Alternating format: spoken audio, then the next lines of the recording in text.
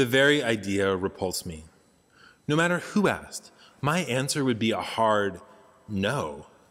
Sure, most of the time I might eat things past their sell-by or best-by dates, but the idea of eating something older than the Great Wall of China, tasting something older than the Greek Parthenon, the idea that something that old could be edible, I find absolutely revolting.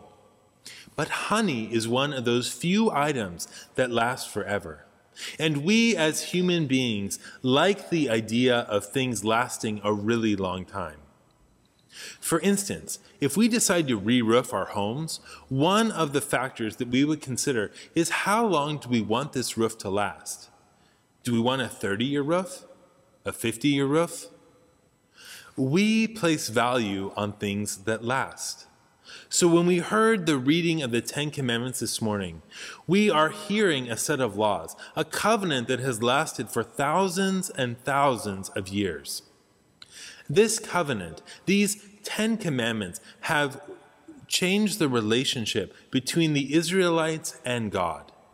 It's here, in the shadow of the mountain, in the hot sands of the Sinai desert, that God will change the dynamic of a relationship between God and God's people. Before, the Israelites have been passive beneficiaries of God's active role in deliverance. Not so long ago, God sent Moses to Pharaoh to demand their freedom. God then coerced that tyrant king of Egypt into setting them free. Shortly thereafter, God performed wonders at the sea, and God has continued to supply the Israelites with food and water as they roam around the desert. Yet now, God will offer them the opportunities to become active participants in God's work in the world. God's goal in establishing this covenantal relationship found in the Ten Commandments is to forge a special kind of relationship between God and those whom God has delivered, a relationship sealed by a covenant which would establish Israel as a treasured people, a kingdom of priests, a holy nation.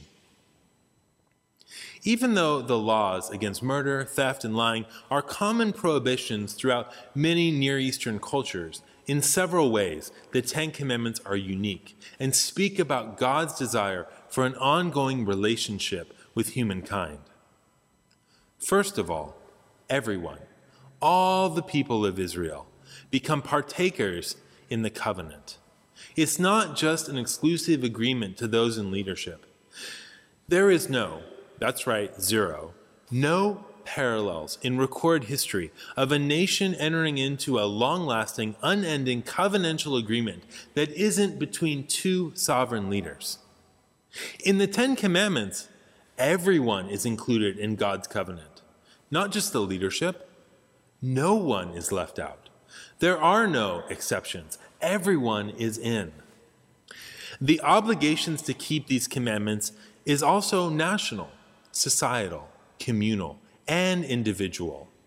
Repeatedly, in these last 4 books of the Pentateuch, God stipulates that these laws are to be read publicly and frequently. This easy access to the laws and to the rules of society is so different from the cultural norm. In ancient Greece, roughly 1,000 years after Moses, the law of Athens remained the exclusive knowledge of the nobility, and the law's publication was forbidden. Yet in ancient Israel, the mass distribution and study of the law in all its details was a major priority and a religious duty. In the following centuries of Israelite history, the nation's faithfulness is measured and determined by the people's ability to keep the commandments.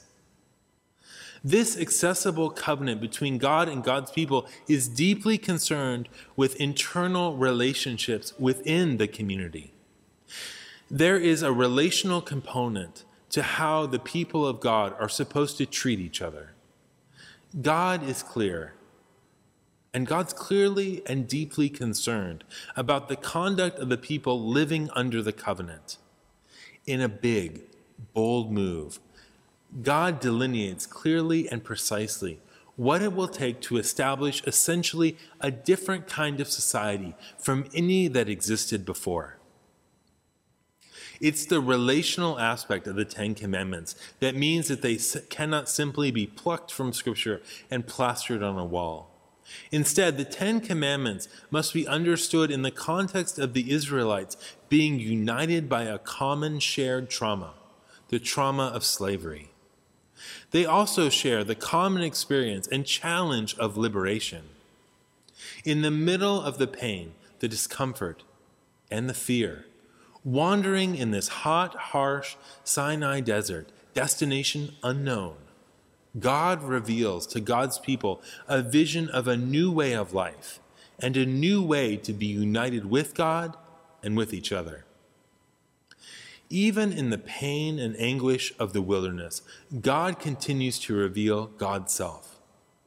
We too are in the wilderness of COVID, the wasteland of an election season, the desert in an economic sandstorm. Yet despite the stress and anguish that we are feeling during this most challenging time, God's covenant beckons.